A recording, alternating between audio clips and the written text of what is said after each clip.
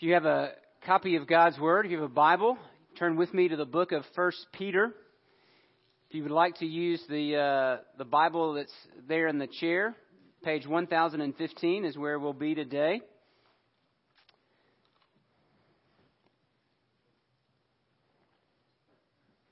Last week, of course, was Easter, and so we celebrated Jesus' resurrection.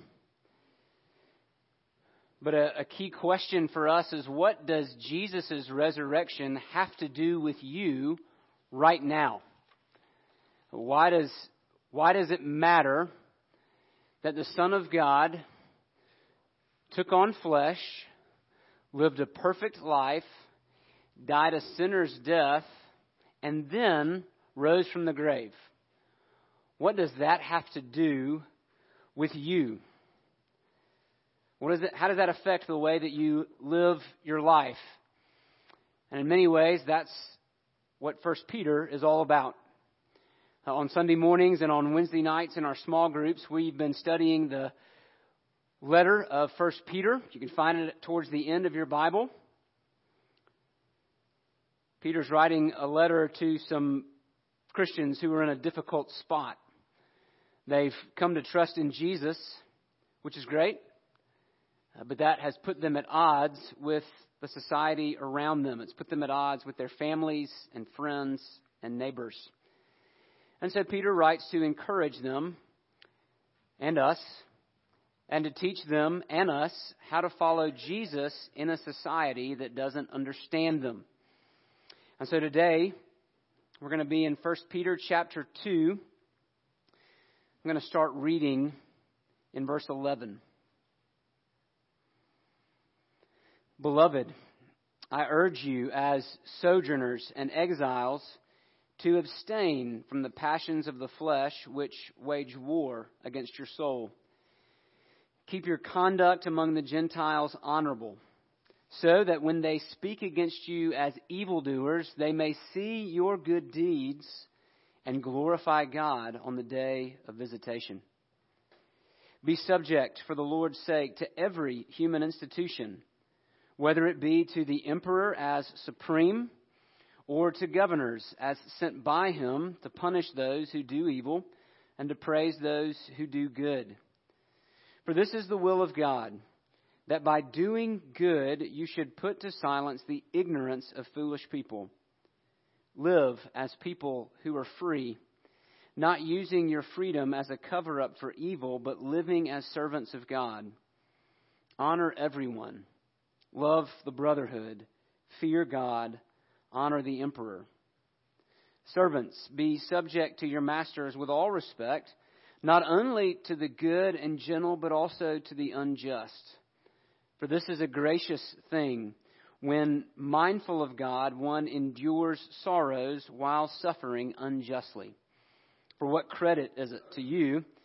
What credit is it if when you sin and are beaten for it, you endure? But if when you do good and suffer for it, you endure, this is a gracious thing in the sight of God. For to this you have been called, because Christ also suffered for you, leaving you an example so that you might follow in his steps. He committed no sin, neither was deceit found in his mouth. When he was reviled, he did not revile in return. When he suffered, he did not threaten, but continued entrusting himself to him who judges justly. He himself bore our sins in his body on the tree, that we might die to sin and live to righteousness. By his wounds you have been healed. For you were straying like sheep, but have now returned to the shepherd and overseer of your souls. This is the word of the Lord. The grass withers and the flowers fade, but the word of the Lord remains forever. Let's pray and ask for his help in understanding it. Father in heaven, I pray that you would open our hearts to understand your word, that you would help me to preach clearly, and that your word would come with power to all of our hearts. so that the words of my mouth and the meditations of our hearts would be pleasing in your sight, our rock and our Redeemer. Show us Jesus, who we need. We pray it in his name. Amen. What is your posture? Everybody just kind of straightened up a little bit, slouching in the seat. I don't mean your physical posture. I mean your posture or your pose towards other people. All of us have it, right?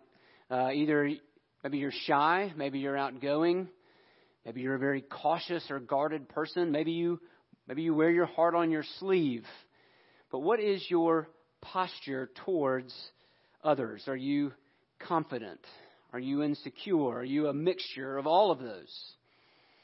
All of us have a default pose. All of us have a default posture, what we naturally wear, how we naturally approach others. And it's been created over time.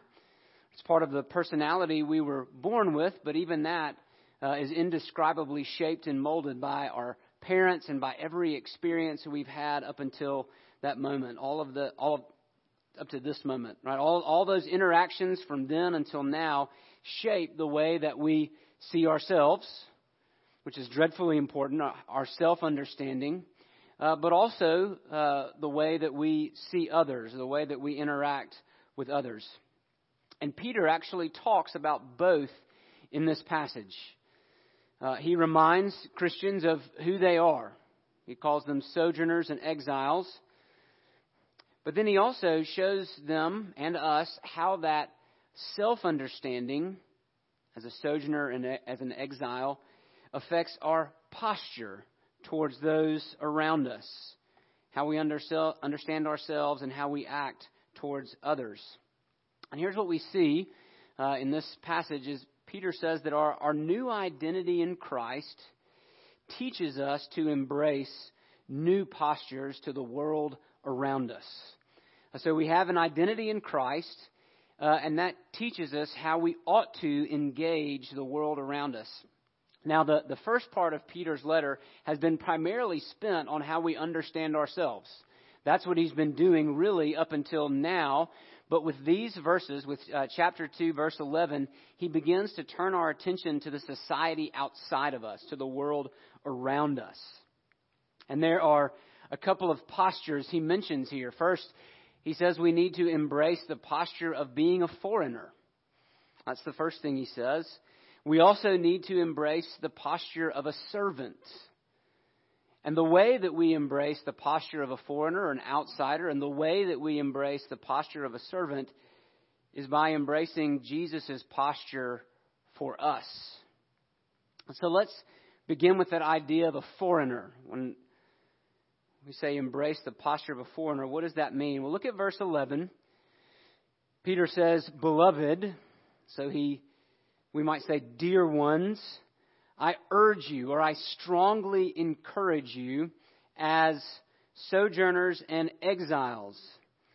We might better understand what Peter's saying there as strangers and foreigners. Think about workers on an immigrant visa. That's what Peter has in mind, right? People who live in a place permanently, but they are not from that place. That is not their primary home. Or you think of missionaries. People have moved into a foreign context, but are on mission there. In fact, to get a sense of what Peter is saying, I want you to imagine, and I think I did this a couple of weeks ago, but imagine that tomorrow you woke up in a foreign country. What would you do?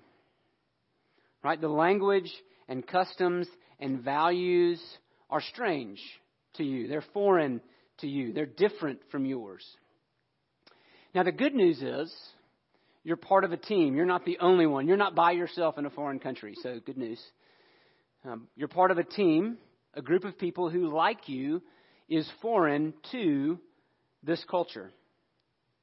How would you act?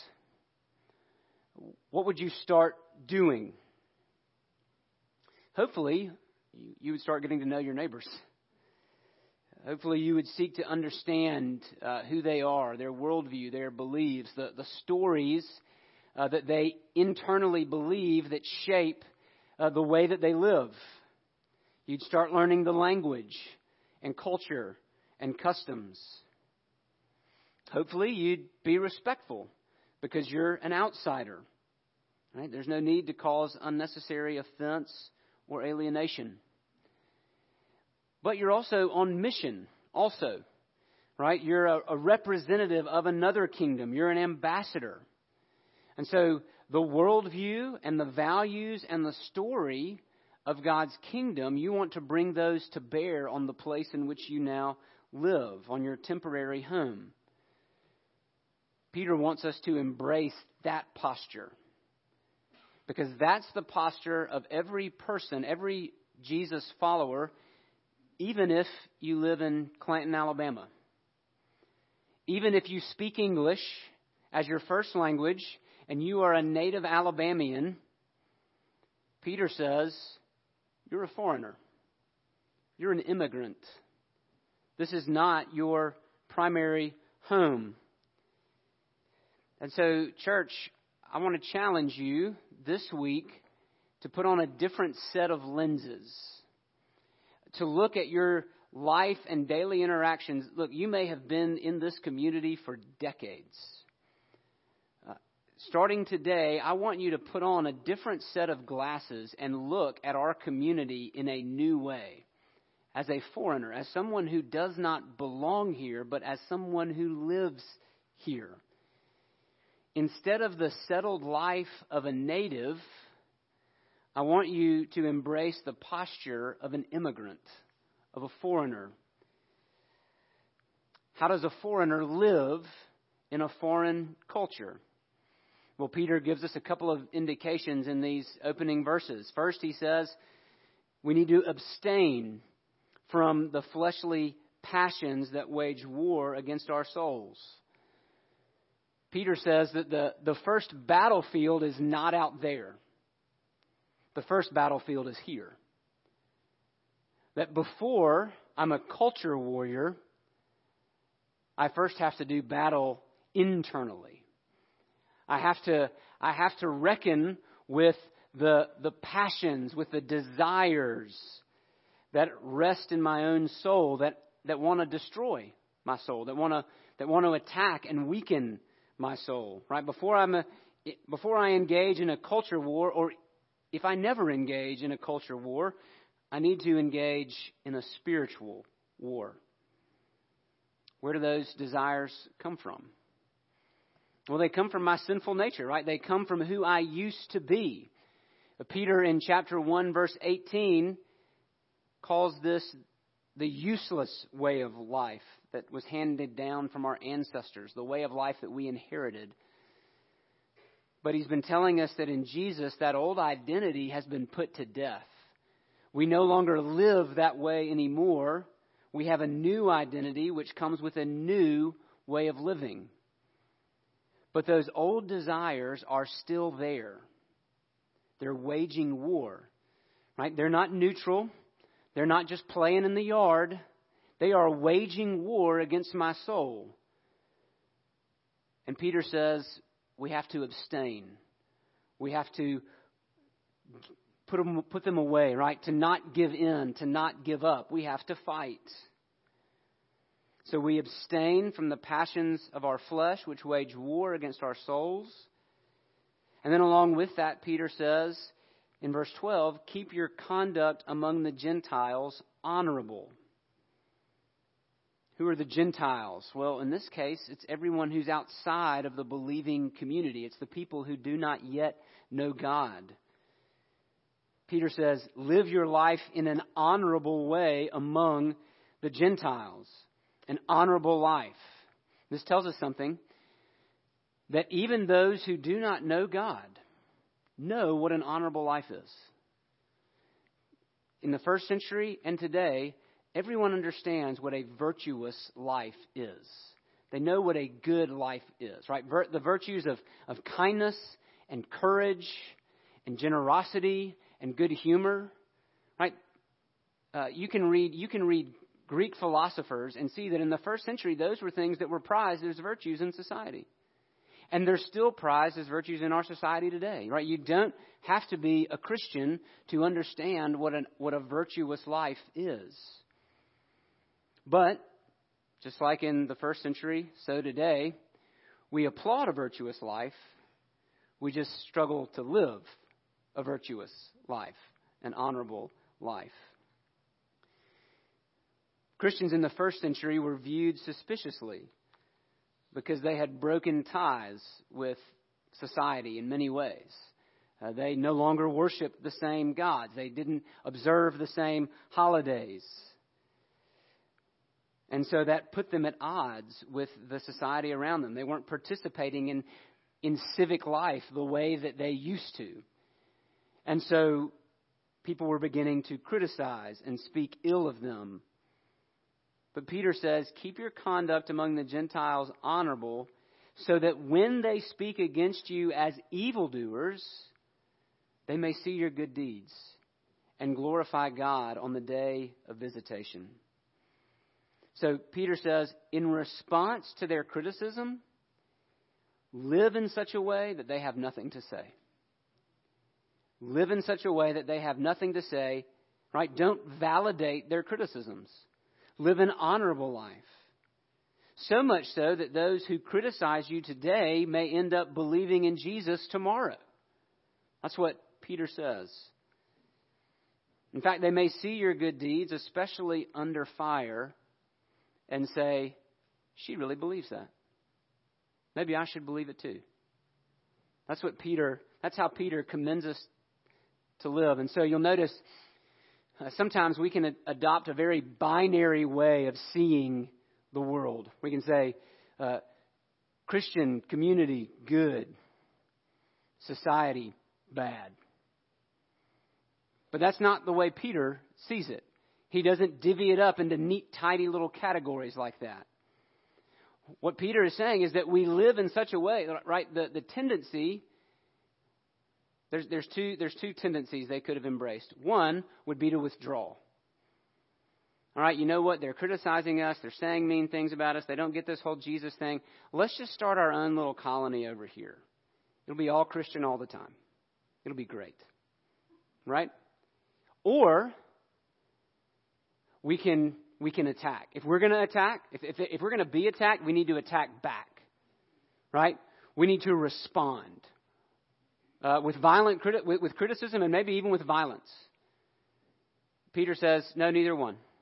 Neither one of those is how you are to live. You can't withdraw because they need to be able to see your good deeds. They need to be able to see this honorable life that you are living, in hopes that they would come to know the God that you know. This is my own story. I remember in the summer of 2000, I was working with my brother Kerry, who's a couple of years younger than me. In that previous year, he had come to know Jesus. And I saw that change his life. And my life was at a dead end. And so watching his life made me begin to consider Jesus again, to begin to ask spiritual questions and to seek spiritual answers. That's what Peter wants for the life of everyone who is in Christ. Live in such a way that they would glorify God. I was talking with a friend who is a Christian, but he worked as a server at a restaurant. And he said that Sunday after the Sunday lunch hour, Sunday afternoons were his least favorite time. Everybody who's ever served a Christian after lunch is like nodding their heads, right? He said the people who would come in from church, they were the hardest. They had the biggest parties. They would leave the biggest mess. Their children were the least obedient, and they would tip the least. And there was always something wrong with an order. It always had to be fixed. That is not the honorable life that Peter calls us to. At least go home and change clothes before you take your unruly kids to the restaurant, all right, and complain about your lukewarm steak. Embrace the posture of a foreigner. If you lived in a foreign country, how would you live? How would that affect the way that you treated other people? Peter also tells us to embrace the posture of a servant in two ways, in two arenas. First, towards the government, and then towards unjust authority. Government and unjust authority. How are we to relate, because of Jesus, because of the resurrection, how are we to relate to government and to unjust authority? Peter says, be subject, submit yourself for the Lord's sake, or because of the Lord, to every human institution, whether to the emperor or to his governors. I want you to notice a couple of things. He says to submit yourself for whose sake? Not for the sake of the emperor, for the sake of the Lord. Because you belong to Jesus, submit yourself to the governing authorities. Paul says something similar in Romans 13. Now notice what the government's role is. It says in verse 14 that the government's role is to punish those who do evil and to praise those who do good. Again, Paul says something very similar in Romans 13. Government is intended for the punishment of evil and the rewarding of those who do good.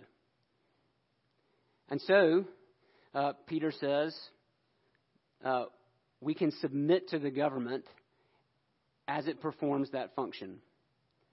Does that mean we submit to the government when it does wrong? No, we do not. But even still, what is our posture? How are we to respond? He says this in 15. This is God's will, that by doing good, you should put to silence the ignorance of foolish people. Again, they're being slandered. They're being criticized because they are not conforming to the norms of society that they used to conform to. And so Peter says, I want you to live in such a way that you silence their criticisms. That there's nothing, right? If they go get the constable, right? If they go get the sheriff and say, hey, you need to go check out the Smith home. They've started following Jesus. That when the sheriff shows up, there's nothing there, right? They just there are law-abiding citizens there.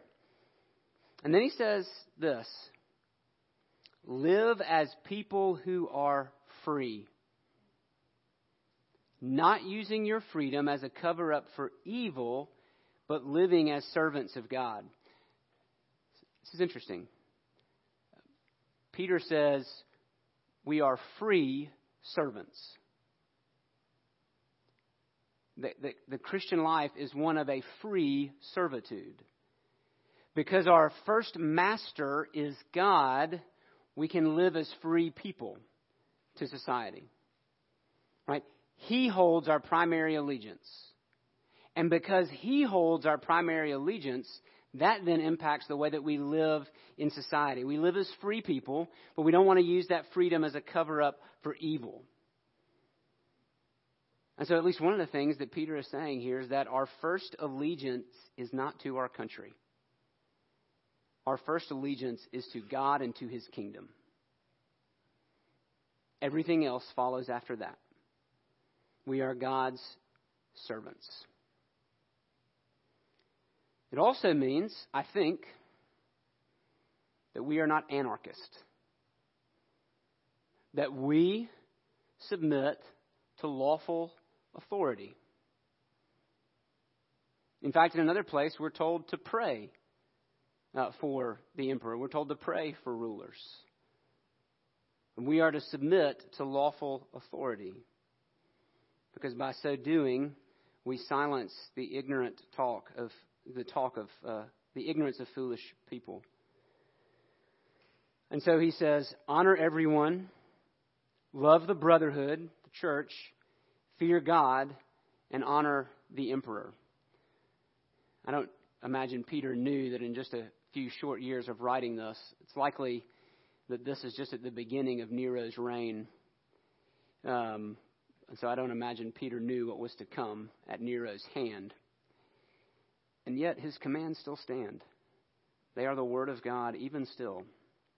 And each of us has to sort out how we're going to live, how we're going to honor a governing authority over us. Peter also says that we embrace the posture of a servant when it comes to unjust authority. In verse 18, he's talking to slaves, household slaves, probably who had come to know Jesus, but were still a part of maybe unbelieving households. And he says this, "Be subject to your masters with all respect, not only to the good and gentle, but also to the unjust." So the Christian servant, maybe by virtue we would say, in our day we would say the Christian employee, is to serve with all respect. Not just the good bosses, but to the bad as well. Because Peter says, this is grace. That's literally what it says in 19. This is grace when mindful of God, you endure sorrow while suffering. That your consciousness of God, your awareness that you belong to God, enables you to suffer unjustly. How different is that from the way that we usually respond to injustice? Right? We usually respond with an entitlement. I deserve better. And Peter says, you're missing the point. You probably do. But you know what? Be mindful of God and suffer anyway. That's hard. That's a hard pill to swallow. But Peter says this is grace. Verse 20, it's grace when you do good and suffer for it anyway. It's grace in God's sight. We embrace the posture of a servant. That's hard. How do you receive unjust treatment when you know you deserve better? What enables you to suffer when wronged? What enables you to submit to a government that you know you disagree with at times? And that's where Peter turns us to the example of Jesus. The only way that we're going to embrace a new posture is if we first embrace Jesus' posture towards us. Look at what he says in verse 21. To this you have been called, because Christ also suffered for you. And he leaves you an example so that you might follow in his steps. You could literally say footprints. Jesus has traced the path for you. He suffered for you, and he showed you the path to walk on. He committed no sin. He didn't do anything wrong. No deceit was found in his mouth. He never tried to lie. He never tried to manipulate anyone. Verse 23, when he was verbally attacked, he did not verbally attack in return. Look, if anyone has ever deserved better, it was Jesus. If anyone ever deserved not to be verbally assaulted, in fact, the only person who's never deserved to be verbally assaulted is Jesus. And Peter tells us that when he was verbally assaulted, he refused to respond. He refused to attack. When he suffered, he did not threaten. As they were pounding his face and whipping his back and spitting on him and calling him vile names, as the whole order of creation is upside down, the King of the earth, who deserves all glory and honor, is shamed and reviled and beaten. As everything turns upside down, it says he did not threaten. But what did he do? He continued entrusting himself to him who judges justly. He trusted. Who did he trust? His Father. He knew that this was the Father's path for him. He knew that this was the only way that he could go, and he went down that way willingly. Now, he went down that way knowing the cost. In fact, the cost was so great that the night before he went down that road, he prayed so hard that it looked like he was sweating blood. Jesus was grieved by what he had to face at the end of that road. But how did he conclude that prayer? Not my will, but yours be done. Right, 3 times Jesus prayed, if possible, Father, let this cup pass from me. I don't want to do this. If there's any other way we can go down about this, I would love to do that. Yet, not my will, but yours be done. He continued to entrust himself to his Father because he knew his Father judges justly. That the Father would sort everything out. That the Father would work everything out in its good time. Jesus did that for you. Peter says, He himself bore our sins, quoting from Isaiah 53, which Jay read earlier. He himself bore our sins in his body on the tree. He took our place, so that we might die to sin and live to righteousness. He took our place to give us a new life. By his wounds, you have been healed. That does not make a lick of sense. What kind of wounds heal people? Right? That makes no sense to our modern concept, but that's exactly what Isaiah says and exactly what Peter says, that Jesus' wounds heal us. And they enable us to receive injustice when it comes our way. Right? As the author to the Hebrews would say, you have not yet resisted to the point of shedding your blood. Right? When you feel piled upon, when you feel attacked, when you feel like I am not getting what I deserve, what Peter wants you to do is say, but Jesus, my Savior, endured this and much more for me. And he charts the path for me to follow. He's left his footprints so that I can put one foot in front of the other and follow him. For you were straying like sheep, but have now returned to the shepherd and overseer of your souls. Prone to wander, Lord, I feel it. Prone to leave the God I love. Here's my heart, Lord, take and seal it. Seal it for thy courts above. What about you this morning? Have you entrusted yourself to the one who judges justly? Are you following the Good Shepherd down the road of suffering? Jesus is for you. Repent and believe in him. Let's pray. Our gracious God, thank you for coming to get us. Thank you, Good Shepherd, that when we were straying, when we were the lost sheep, that you came and you got us. And you brought us home. And you did so at great cost to yourself. You bore our sins in your body on the tree so that we might die to sin and live to righteousness. Lord, I pray this morning that we would trust in you and that by the power of your Spirit, you would enable us to live the life that you've called us to live. Help us to embrace the servant, the posture of a foreigner. Help us to embrace the posture of a servant, because we have embraced you as our suffering Savior. And we pray it in Jesus' name. Amen.